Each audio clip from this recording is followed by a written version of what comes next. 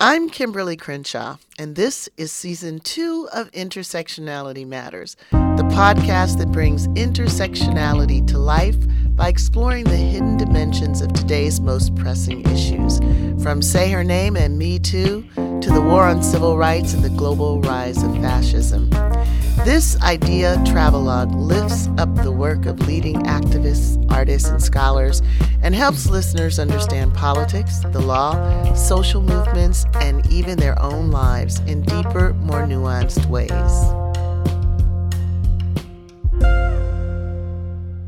Fired for her natural hair. That's what one former news anchor says happened to her while working in Jackson, Mississippi. As 15-year-old Ashanti Scott knows, hair can say so much about us. Vanessa Van Dyke's desire to be different has become an issue at her private school. Her look is being called a distraction. It involves hair, specifically the hairstyles of young African Americans. Banning, dreadlocks, twists, afros longer than 2 inches, and cornrows, which is even misspelled. And according to the Van Dykes, Vanessa has 1 week to tame her mane or she'll be kicked out. People are actually quite surprised that hair discrimination is not illegal. All the way back in 1980s, I think it was, Renee Rogers sued American Airlines for a rule that prohibited her from wearing her hair in braids. The court's ruling against Rogers was a classic instance of something that I've come to call intersectional erasure, because basically she was suing as a Black woman. She was basically saying, look, this is a convenient way for me to wear my hair. It's not a costly way to wear my hair. I don't have to use a lot of chemicals on my hair. I can still come to work and do my job. But the court basically said, look, you can't say that the policy that prohibits you from wearing braids to work is race discrimination because no one can wear braids. White people, Black people, no one. And you can't say that it's gender discrimination because neither men nor women can wear braids. In fact, the court even brought up an example of a white woman who wore braids, albeit in a movie. The movie was called 10. The actor was Bo Derek, and the stylist had come up with this idea to put braids on Bo Derek to make her look exotic. Well, what the court did was to use the fact that a white woman could wear braids to deny that discrimination on the basis of hairstyles was discrimination based on an immutable characteristic. Since anyone could wear braids, then Renee Rogers couldn't claim that the rule against her was racially discriminatory. Now, this is a touchy issue. It falls disproportionately on Black women. But it's divided Black women, not only from employers, but also it's divided Black people from each other, and sometimes even within families. Even Black scholars have debated whether hair discrimination should be considered race discrimination. So Stanford race scholar Rich Ford recently criticized efforts to protect Black women from hair discrimination by claiming that, quote, many employers may have good reason to restrict some version of these hairstyles. He went on to say that these employers might feel that these natural hairstyles undermine the image that employers want to convey to clients. Now, as a Black woman who wears her hair in natural locks in a law school setting, I gotta say that I take this one kind of personal. I personally think hair discrimination is an expression of racial power. It's one that people see, though, as frivolous, perhaps because it falls heavily on Black women. The expense of it, the time that it takes to do it, that's only part of the story. The actual physical damage to Black hair, the hair loss from the chemicals, from the tension, all of this has been disregarded in the public debate about hair discrimination for far too long. So the beat goes on. In the almost 40 years since Renee Rogers lost her right to wear her hair naturally at work, little has changed. Students, journalists, corporate executives around the country have all been targeted by institutional efforts to tame our natural hair. But the equation might finally be changing, and Black women are leading the way. California State Senator Holly Mitchell introduced the first law to associate hair as an extension of one's race, which is legally protected. These legal protections were passed in California as part of the C.R.O.W.N. Act, and forward-thinking officials are getting on board. California Governor Gavin Newsom says he's proud to lead the nation by being the first to sign it. But this is just a beginning. Thanks to prevailing interpretations of national anti-discrimination law, most Black people do not enjoy the right to exercise their aesthetic choice while being secure in their jobs. In this episode, we'll hear from Brittany Noble Jones, a former news anchor in Jackson, Mississippi, whose boss called her natural hair unprofessional. Then we're delighted to welcome another Black woman who rocks natural hair on television. Tracy Ellis Ross joins me for a chat on my imaginary set of girlfriends. We'll share some stories about the personal journey we've both traveled towards loving our natural hair, some family stories about our respective moms and hair, along with thoughts about aesthetic democracy, representation, and Tracy's newest venture, Pattern. So Brittany, start us off with your hair story. What's one of your earliest recollections that there is, shall we say, an issue with our natural hair? Oh, way back in elementary school. I remember braiding my hair. My mom would braid my hair when I was very little. I remember somebody in our church was getting married. My mom looked back at me in the car and she's like, I'm putting a relaxer in your hair today. And I was in 3rd grade. I remember after I got that relaxer, I felt like I was so beautiful. It was the same year I got my ears pierced. I was brand new in elementary school, let me tell you. I remember being in gym class and seeing the other girls and their ponytails would bounce up and down as they were running. My hair will never do that. So I knew that there was something even back then that made me very, very different. And I wanted so badly to fit in. And so I wore my hair like that, the way that I felt was beautiful in 3rd grade, till now. It was my same little wrap style that I wore through middle school and high school, through college. And when I got on TV finally, in Tennessee, Jackson, Tennessee, I realized that I couldn't just keep putting heat in my hair every day. I wasn't going to have any hair. I wasn't going to have a job on TV. So I had to figure something out quickly. And so my best friend, at the time, she was a captain of the Rams cheerleading squad. And so she told me the best hair to go buy.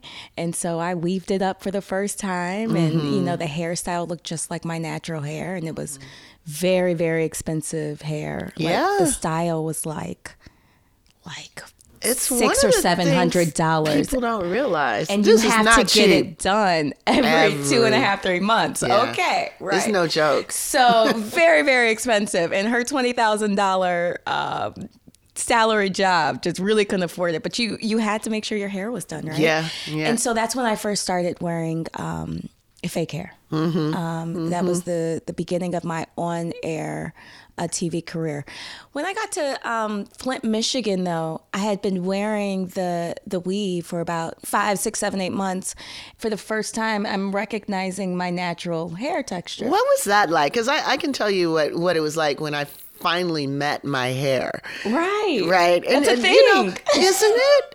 To be, you know, a full-grown adult. Right. Before you meet a part of you that's been a part of you since you were born.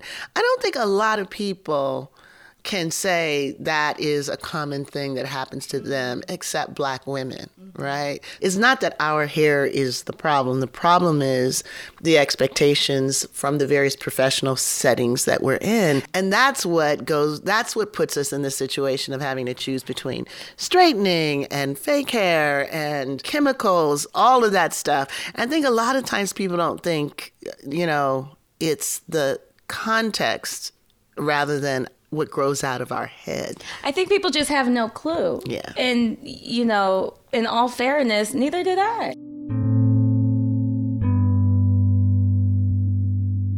So first, let's just set the stage. You get the job because of cutting-edge journalism. What's the story behind how you even came to? Right. They should have known, my my career by then. I mean, I had worked in Arkansas, Tennessee, Flint, Michigan, spent time in Ohio, worked in my hometown, St. Louis, for 2 contracts. More and more people became frustrated with police about what happened to an 18-year-old boy named Mike from Normandy. I called myself into work to report on the officer-involved shooting death of Mike Brown in my Ferguson neighborhood. Covered the story extensively all weekend until they realized it was a story, and it became a national news story. So you're cutting edge. You basically, as a journalist of and within the community, were one of the first to actually recognize that the Mike Brown shooting wasn't just a one-shot story. Oh, I was the only reporter that I saw out there when I was covering the case. So you get hired at a television station in Mississippi. They know that you have an interest in civil rights stories. They know that you have been at the cutting edge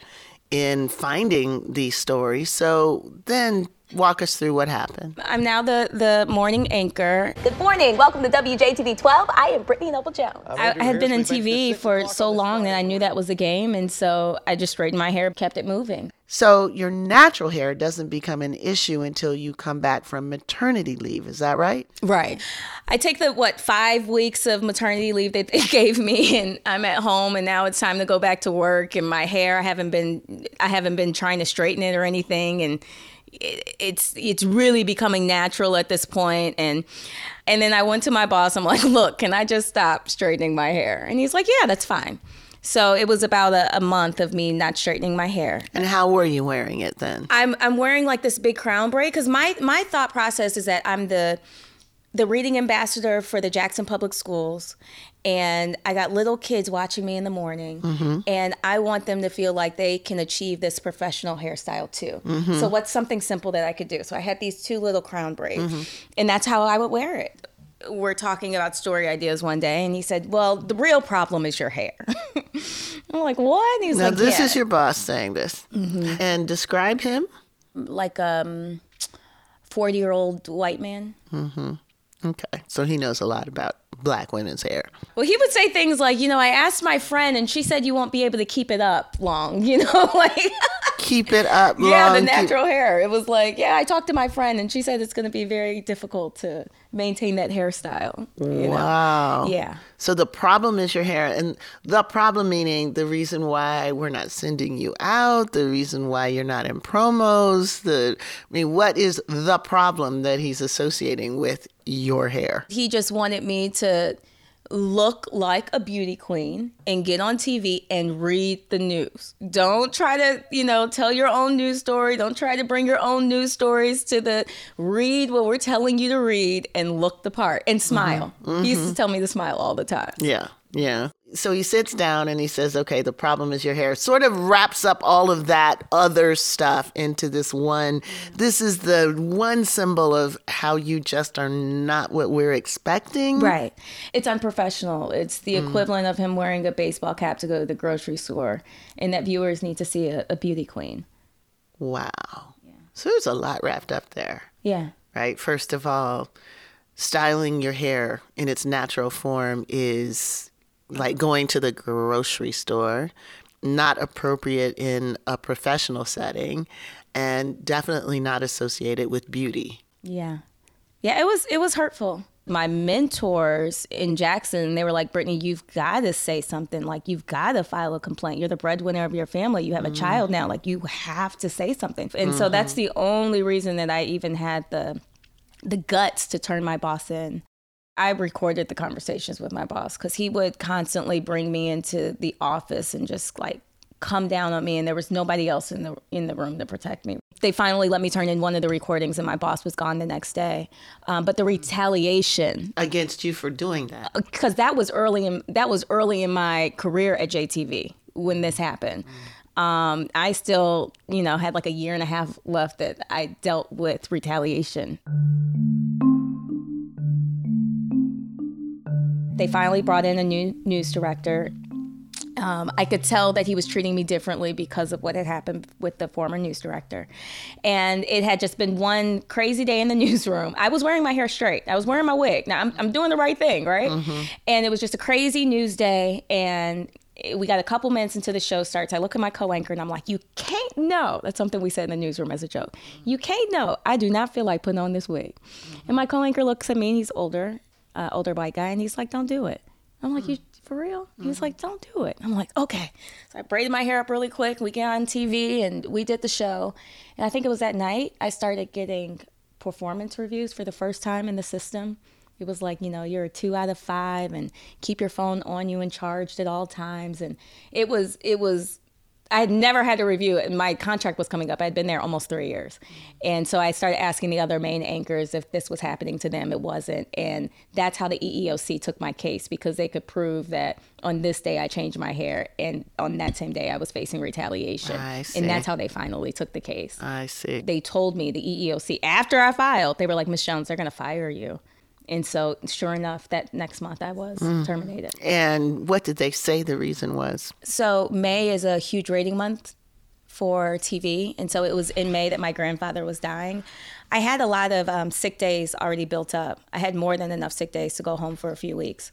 But they terminated me for using too many of my accrued sick time. They were trying to get rid of me. Sure. They were trying to get rid of me. So basically what the EOC has been investigating is whether you have a good cause to sue. And so what has their conclusion been? My first charge was how I was treated as a young Black mother at the news station. Once the Louisiana EEOC got a hold of my case, they suggested that I file a second charge about wrongful termination. The last I heard, they reached out to Nexstar and said this girl was working as a server in New York City. Do you want to give her job back, or do you guys want to settle? And they said no. And then the EEOC was like, okay, we're done with this. So they have issued me the right to sue. And I have 90 days to file a case in court. For me, it wasn't just about hair. Like, if you can't get past my natural hair, and you think that my look is unprofessional. What grows out of my head is unprofessional. Let's talk about all of the people that look like me in this community. This is a predominantly Black town. And you're telling your one young Black anchor that her look is unprofessional. And you're telling her that these stories that she's pitching from a Black perspective is not news. We can't keep doing this. And somebody has to speak up. And I had to finally find the courage in myself to speak out. You talk about the stories that they didn't want you to tell, and the way they didn't want you to appear while you were telling the stories they did want you to tell, right? So it ranges from, we don't want you to look like this, we don't want you to talk about this, we don't want to hear this perspective. Do you see a connection between how they didn't want you to look and what they didn't want you to say? Yeah, there's certainly a connection. They had an idea of who they wanted me to be. And this young Black woman coming to shake stuff up, like, I just need you to come in, fix your hair, get on the desk, read what we tell you to read, and then you'll be fine. He just wanted me to fit into this mold that I just really couldn't, because the stories would eat me up at night. What were some of the other stories that you wanted to tell that you couldn't? People in the community would ask me, why won't the Governor Bryant, just say that he's related to the murderers of Emmett Till? Really? Is he? What? I mean, let me tell you, I had this, you guys remember Hidden Figures? Yeah. When she gets on the board and she just I did the whole family tree. Are you kidding me? Like, the whole tree. I had connected all of it. And then my boss told me to erase the board. He didn't want anybody walking in. We couldn't ask those questions. We couldn't do anything to, what they would say, quote unquote, rock the boat. We couldn't have a Black Santa Claus on TV. We had never named a Black anchor team at WJTV ever in our history. It's just, we would play a song at the end of the show on Fridays. Everywhere we go, the South is in our soul. We talk about the Confederate emblem and the state flag. I could go on for days. There are so many stories that we could have been sharing. And the thing is, our job is to educate voters. Our job is to provide the information. It's not to be biased. This is our community. And we need to have ourselves represented so that we can better understand ourselves and so that we can make better decisions for our community, period, for our kids, period. And if we're not telling people stuff that we need to know, in my opinion, that's criminal. And you mentioned earlier one of the things that went through your head when you were asked to change your hair was that there were kids who were watching you. There was your own son. And you questioned how you could relay a message of being proud of who you are when you were being forced to present yourself as someone different. Yeah. I really began having those conversations when I was pregnant.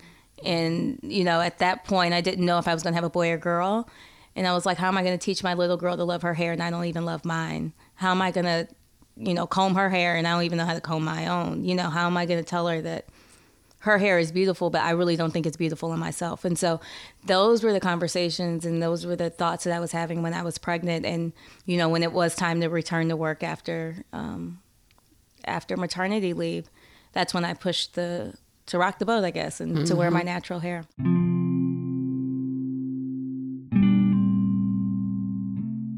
I remember having a conversation with my sorority sister who happened to be a main anchor in St. Louis at my station. And she had been at that station for almost 40 years.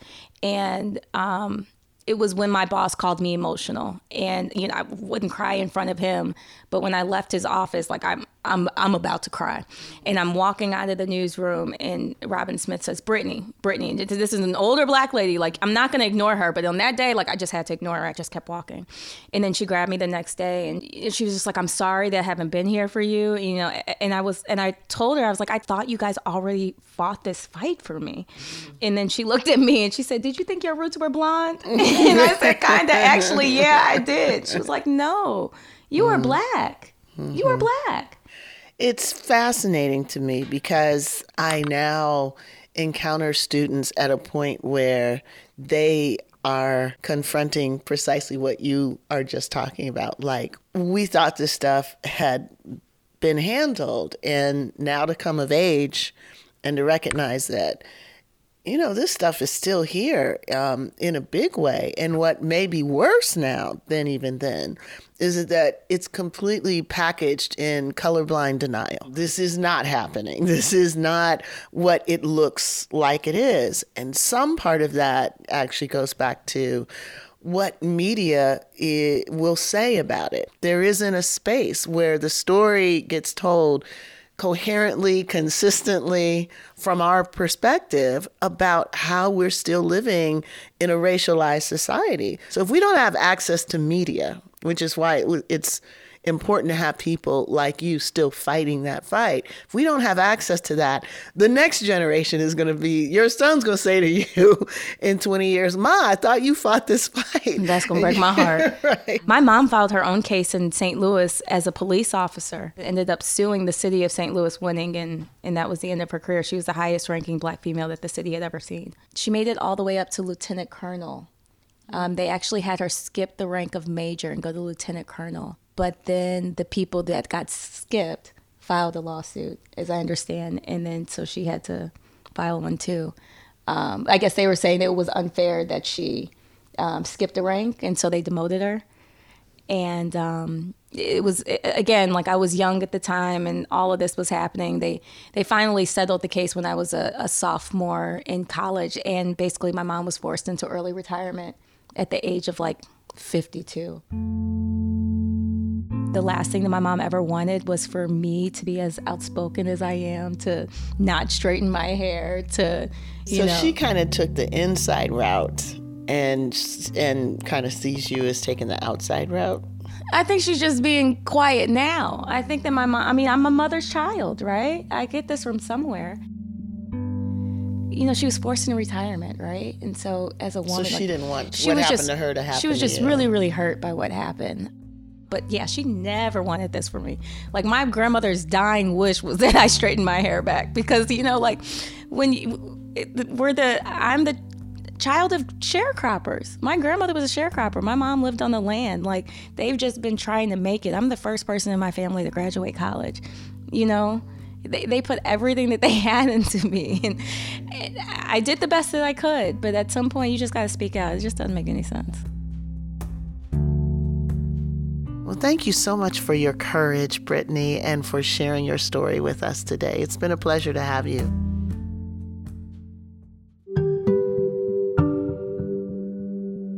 Tracee Ellis Ross is an American actress, producer, television host, style icon, and entrepreneur. You know her as Joan Clayton on the long-running series Girlfriends, or as Dr. Rainbow Johnson on the hit television show Blackish, and the new spinoff Mixed-ish. As a fierce intersectional feminist and strong supporter of natural beauty, Tracee launched Pattern, a natural hair company that specializes in designing products for curly, coily, and tight textured hair types. Tracee, it's my pleasure to welcome you to Intersectionality Matters. I am so happy to be here. I feel like it's a long time coming, and it is my honor to be in conversation with you. I'm pinching myself. You have to know that, right? I can't say I grew up watching you because I was a full-ass woman when you came on TV. But it was, my respite to actually watch 4 Black women on TV. I thought the world was actually, turning in an opposite direction from its usual axis. And that was my time. People knew not to call me. Don't mess with me. So, Tracee, when a lot of us get together, we have hair stories. Sometimes they're trauma stories, sometimes they're funny stories, but we almost all have stories about when we realized that our hair was kind of different. So can I share one and then you give me one? I would love it, actually. This is one of my favorite areas to swim in, so let's dive in. Tell me about your hair. Tell me your story. It's the source of trauma and joy. So, my trauma, when I was, I guess, about 5-6 years old, I kind of began to realize that when my mom decided to straighten my hair, it was always when my dad had left in the morning. Now, I have to tell you, my mom was not good at it at all. So it was sort of like this, weekly torture session, but it was a secret. It's like, why is this a secret? And why are you doing this to me? So, of course, with the straightened hair thing comes all the rules, including you can't play in the water. Mm-hmm. So I'm like watching all the other little kids jumping through the water. We didn't have pools or anything. We just had those sprinkler systems that we kids thought were toys. Sprinkler system, yep. So one day my mom had to go on some kind of business meeting or whatever, and she left me home with my dad. And you know how you ask one parent something and they say no and you go ask the other parent. Yep. So I go ask my dad, "Dad, can I jump in the water?" And he said, "Yeah." And I was like, "For real?" Why not? He said, "Yeah, go ahead." Oh my God. I was in and out of the water, play till you drop, then the hair dries, then you get back in the water again, hair dries again. I must have been in and out of the water 4 or 5 times over the course of the day. So by the time I go home, you can kind of imagine what's going on, in my hair. And my dad just tells me to go to bed. No comb out, no detangling, nothing. So I get up the next morning, and of course he barely recognizes me, right? Because this thing has grown, over the course of the night into this massive afro. And he decides that he's going to try to comb my hair with one of those small little, those little combs. The mustache comb? Exactly, because his hair was kind of fine. And so he's got me between his legs. He's got his one arm around me like a chokehold. And he's trying to pull this thing through my hair. And I'm screaming. And he's saying, "Sit still." And my brother is saying, "Dad, I don't think that's the way you're supposed to comb her hair." And he says, "Shut up. I know how to comb the hair of my own daughter." And I was like, "No, you don't." It was a miserable situation. And he ultimately not only had to learn that I had nappy, kinky hair, but that he had to learn how to deal with my nappy, kinky hair. So it was a moment. It was a moment of awakening around, the beauty rituals that Black girls and women have to go through that men are kind of clueless about. My story. I have so many hair stories, and I'm just going to give you a smattering. My childhood was filled with great joy with my hair, and my relationship with my mother and my hair. There was not a lot of shame or judgment or secrecy around hair type, texture, or any of that. Me and my sisters, when I grew up, it was, I'm the middle child, it was Rhonda Tracy Chudney. So I was right down the middle. We all had different textures of hair. My sister's hair was a little denser, coarser than mine. My hair changed from childhood to teen years. It just kind of started to get thicker in its texture and all of that. And my younger sister Chudney had sort of curlier hair. And, as a child, I just enjoyed my hair as it was. I didn't really have any, I see pictures and I think, gosh, I was trying to get back to that my whole life. My relationship with my hair that was traumatic, and not even traumatic, it was frustrating and required a lot of sort of learning how to deal with it, happened in my teen years as I started comparing myself to what was in the wallpaper of our lives, what was in media, what was in entertainment, what was considered, lovable, sexy, likable, the kind of hair that guys liked. And the commercials were saying easy, breezy, and beautiful, bouncing and behaving, and all these things that my hair didn't necessarily do. Hair that slipped into your face, that oh my God, I can't tie it up. It just keeps falling over my eyes. That was not my hair. You put my hair somewhere and it stays there. That's what happened. It just stayed there. I braided my hair and I had to bend the braid down so it wouldn't stick out. You know what I mean? But it really, I could and can chronicle my journey of self-acceptance through my journey and my relationship with my hair. Yes. Both in how I gained a relationship with myself. I started out by trying to get my hair to do something that I thought it was supposed to do. And as a result, ended up beating my hair into submission. It was dyed, fried, everything that I could have done to it between heat, chemicals, tight ponytails, whatever it was, waking up with a crook in my neck, trying to iron my hair. I tried putting Kerry lotion in my hair. And Tracy, it's so interesting that, we have in some ways opposing, childhood experiences, in the sense that you were raised in a context where you saw all different kind of hair types. You got positive affirmation, within the family about the hair, no secrets. I was raised, getting the whole straightening thing done. But notwithstanding that, still the weight of the external imposed images, the stories, the way that what happens outside even our own families is more important in shaping how we struggle with coming to terms with our hair than even what happens inside the home. I mean, it is a particularly powerful statement about the import of culture. Absolutely. And I think, it's interesting because if you even look at the fact that my mom is Diana Ross, my mom publicly, as an entertainer and as the icon that she is, was wearing her hair in its natural texture. Right. There was natural texture that she was wearing publicly, which, by the way, often I ask her about. I'm like, when and how? Because if you look at the landscape she was living in, grateful that she made it. But so that, speaking with that as my mom, I still, as a teenager, was not looking to my mom for what was cool. I don't care if your mom's Diana Ross, Madonna, Beyonce, or whoever. By 13, you are not identifying with your mom as the cool one in the room. You're like, nah, nah, nah, nah, nah, nah, nah, nah, nah. What's out there? It started as a personal journey for me of why are there no products for me?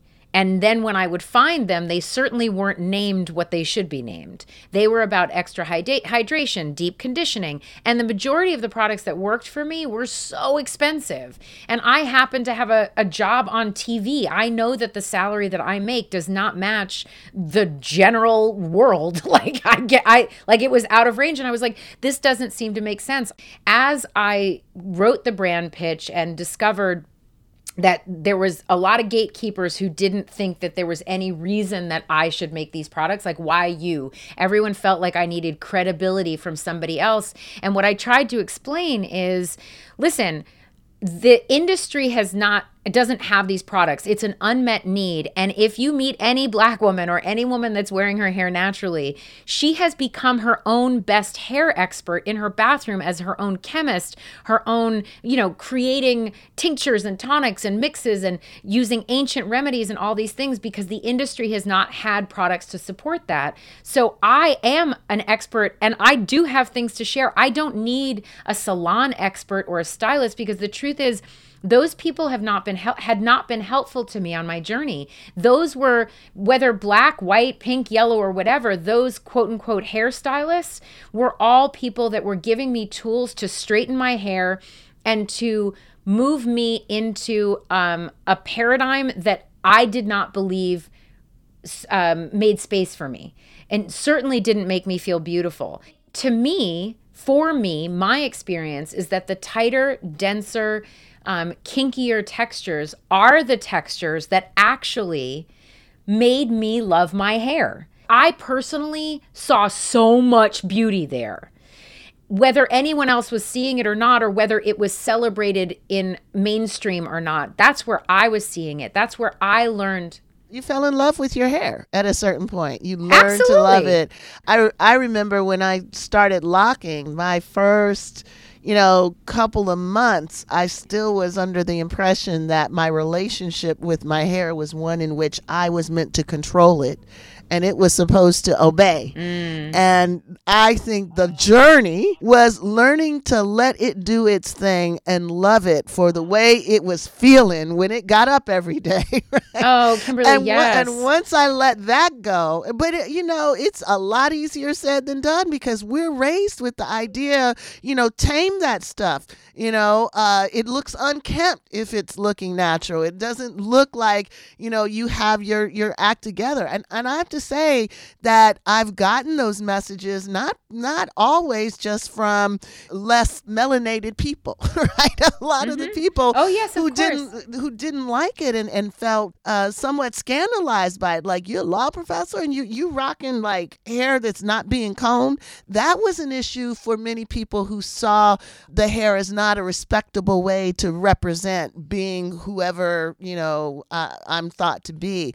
So learning to fall in love with it meant rejecting what those other people had to say about it, and just saying, the one part about me that I know the least about at this age is my hair. So I'm going to get to know this thing that I've been with for my whole life, and I'm going to learn to love it. And that was the journey, frankly, of locking. And I think, all of us have been indoctrinated with what we've seen. And there's no way that we can't not have been. So it takes time to unwind, unpack, and really understand what we've been fed for so long. All this time. And support each other lovingly and gently and kindly, and even support ourselves lovingly, gently, and kindly in how we come to love our hair. And I always say, like, loving your hair is the last step. And, you said we've been told to tame our hair. Yeah, we've been told to tame ourselves. We've been told to twist ourselves into these knots and these small spaces to fit where we weren't accepted anyway. I had watched my mother growing up do her own hair and makeup, and I saw beauty as an extension of a woman's and a person's agency in how they own their own self. I watched my mom utilize beauty, fashion, makeup, hair stuff as a way to transform herself into different aspects of who she was. And I saw her do it herself. So to me, every person should have access to any one of their favorite selves or different selves in their own bathroom, and And to me, beauty is not something that beauty should be democratic. Like everybody should have access to their most beautiful self. Aesthetic democracy. Yes. I can rock this. I can rock that. And I feel like it's, if you want to choose wigs, if you want to choose weaves, whatever that is, as long as it's a choice and it's not out of you trying to fit yourself into some narrow standard of beauty that is based on patriarchy, racism, sexism, the male gaze, all of these things, but instead is about an act of you empowering your own self. The space of beauty has been limited around an avenue to gaining a man and a husband, and I think all of that is garbage. I just think it has nothing to do with it. I think beauty is about self. Beauty is about you. Beauty is about a feeling. Beauty is about agency and power. One of the beauties and difficulties of the moment that we're in right now is there's so much friction, so much sharpness. There is real danger and fear for very good reason.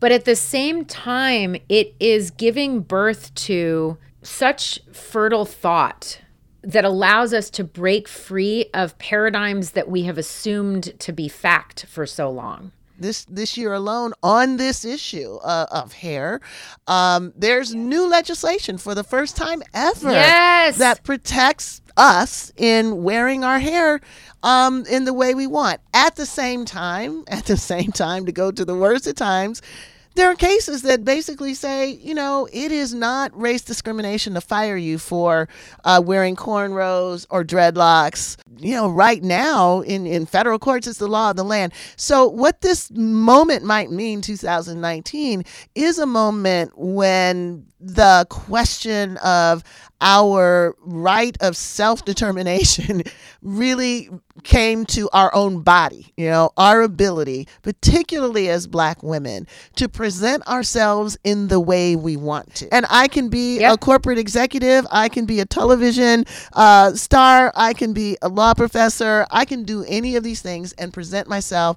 any way I want to. If that's something that we can trace to this moment, then this conversation is part of it. Pattern is a part of it. And what you've been able to represent for another generation of little Black girls is the possibility of seeing themselves, not just in the mirror, but seeing themselves on television and in popular culture. Yes. And for that, I am so grateful to you, Tracee Ellis Ross. Oh, wow. Well, I think it is all of us. I think it is you and your knowledge and your ability to language us in the narrative in a way that gives us space and that gives us self and others, all of us that are doing it in different ways. Tracee Ellis Ross, you are a national treasure. Thank you so much for spending time with us on Intersectionality Matters. Oh my God, that was so hard for me to take in, but I'm just going to say thank you. Keep listening and support us on our Patreon page for bonus content from all of our interviews. You can find us at Intersectionality Matters on social media, at aapf.org, and everywhere podcasts are available. Intersectionality Matters is produced and edited by Julia Sharp-Levine. This episode was recorded by Julia Sharp-Levine and Susan Villat. Additional support was provided by Zoe Bush, Andrew Sun, Jira Asim, Michael Kramer, and Emmett O'Malley. Special thanks to my guests Tracee Ellis Ross and Brittany Noble Jones, and to the whole team at Pattern. I'm your host, Kimberly Crenshaw, and this is Intersectionality Matters.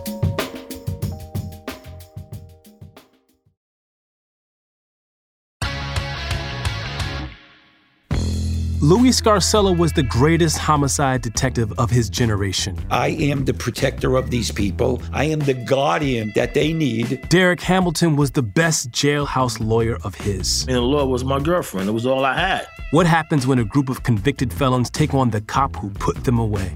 We gotta attack Scarcella. Come and get me. Listen to new episodes of The Burden on the iHeartRadio app or wherever you get your podcasts.